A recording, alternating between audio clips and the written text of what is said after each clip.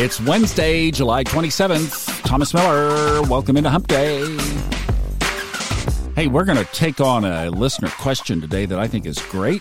We'll talk about that. Let's look up in the sky just for a quick peek. We've got one of those fiery trines going on today. We have Mercury in Leo trining Chiron in Aries. Whenever Mercury comes up with one of these kind of dealing with our stuff planets, I always like to think about what am I telling myself, or what kind of self-talk do I have going on? You know, Chiron represents that unhealed wound, or those areas that just keep coming up over and over in our lives. So you could use today as a little pause and reflection, especially if one of those things comes up.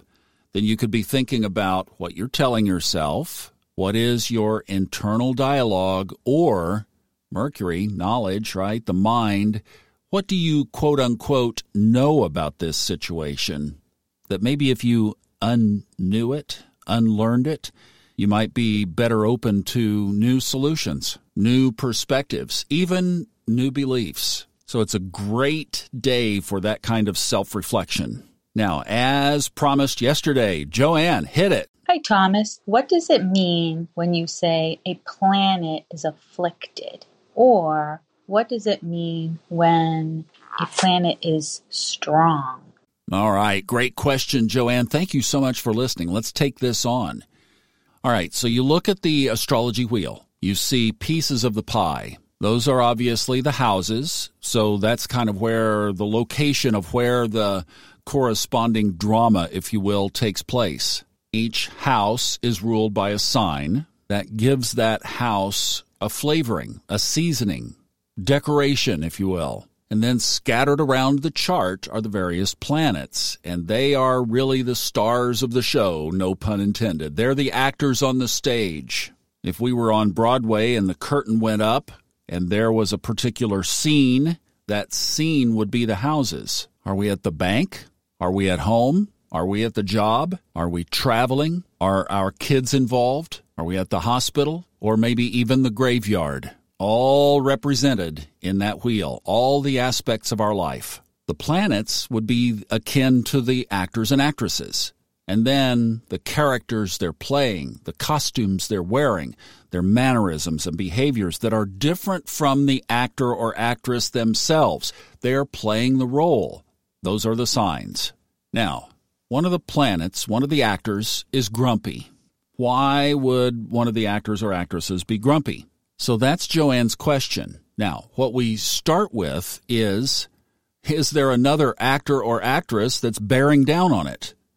So when a planet has another planet that is aspecting it, in other words, in some kind of geometric alignment, that aspect will make things easier for the planet to express itself or more difficult. Yes, make it stronger or afflicted.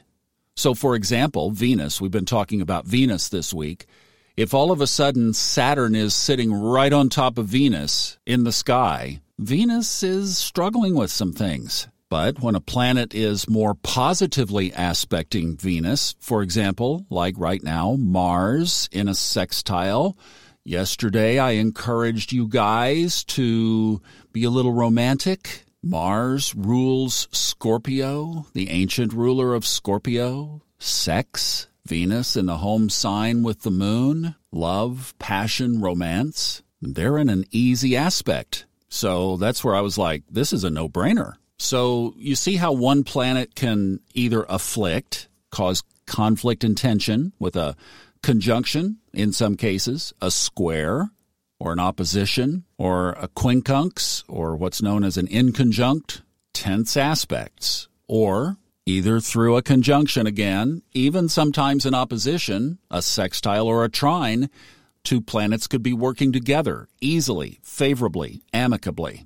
Now, the other way that a planet could be afflicted or strengthened is depending on what sign it is in. Same concept. Is it easy for the planet to express its personality and itself and be itself? Or is it walking on eggshells? For example, the sun right now is at home. It's in Leo. It expresses itself with perfect compatibility with that sign. However, across the way, On the other side of the chart is Aquarius. Well, the sun isn't so happy over there, so it's known as in detriment. It's the opposite to the ruling sign. It's a terminology the ancients gave by simply observing that sometimes when a planet was in the opposite sign from the one that it ruled, things got more difficult.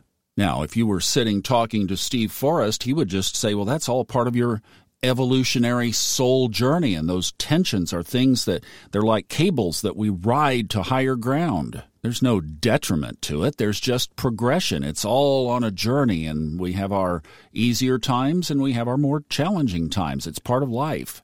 That's a very valid interpretation as well. The ancients also attributed signs where the planet was compatible. So, for example, with the sun again, Aries. It's hot, it's fiery, it's ruled by Mars. Let's burn it up, right?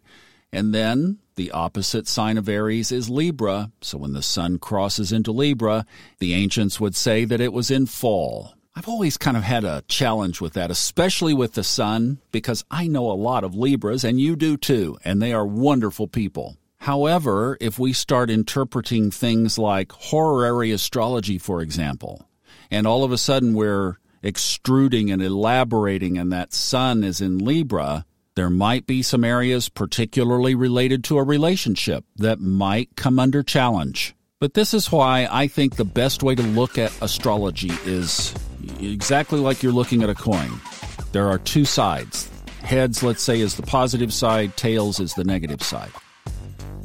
You can either flip the coin and let it be random, or you can choose which side you're going to play on.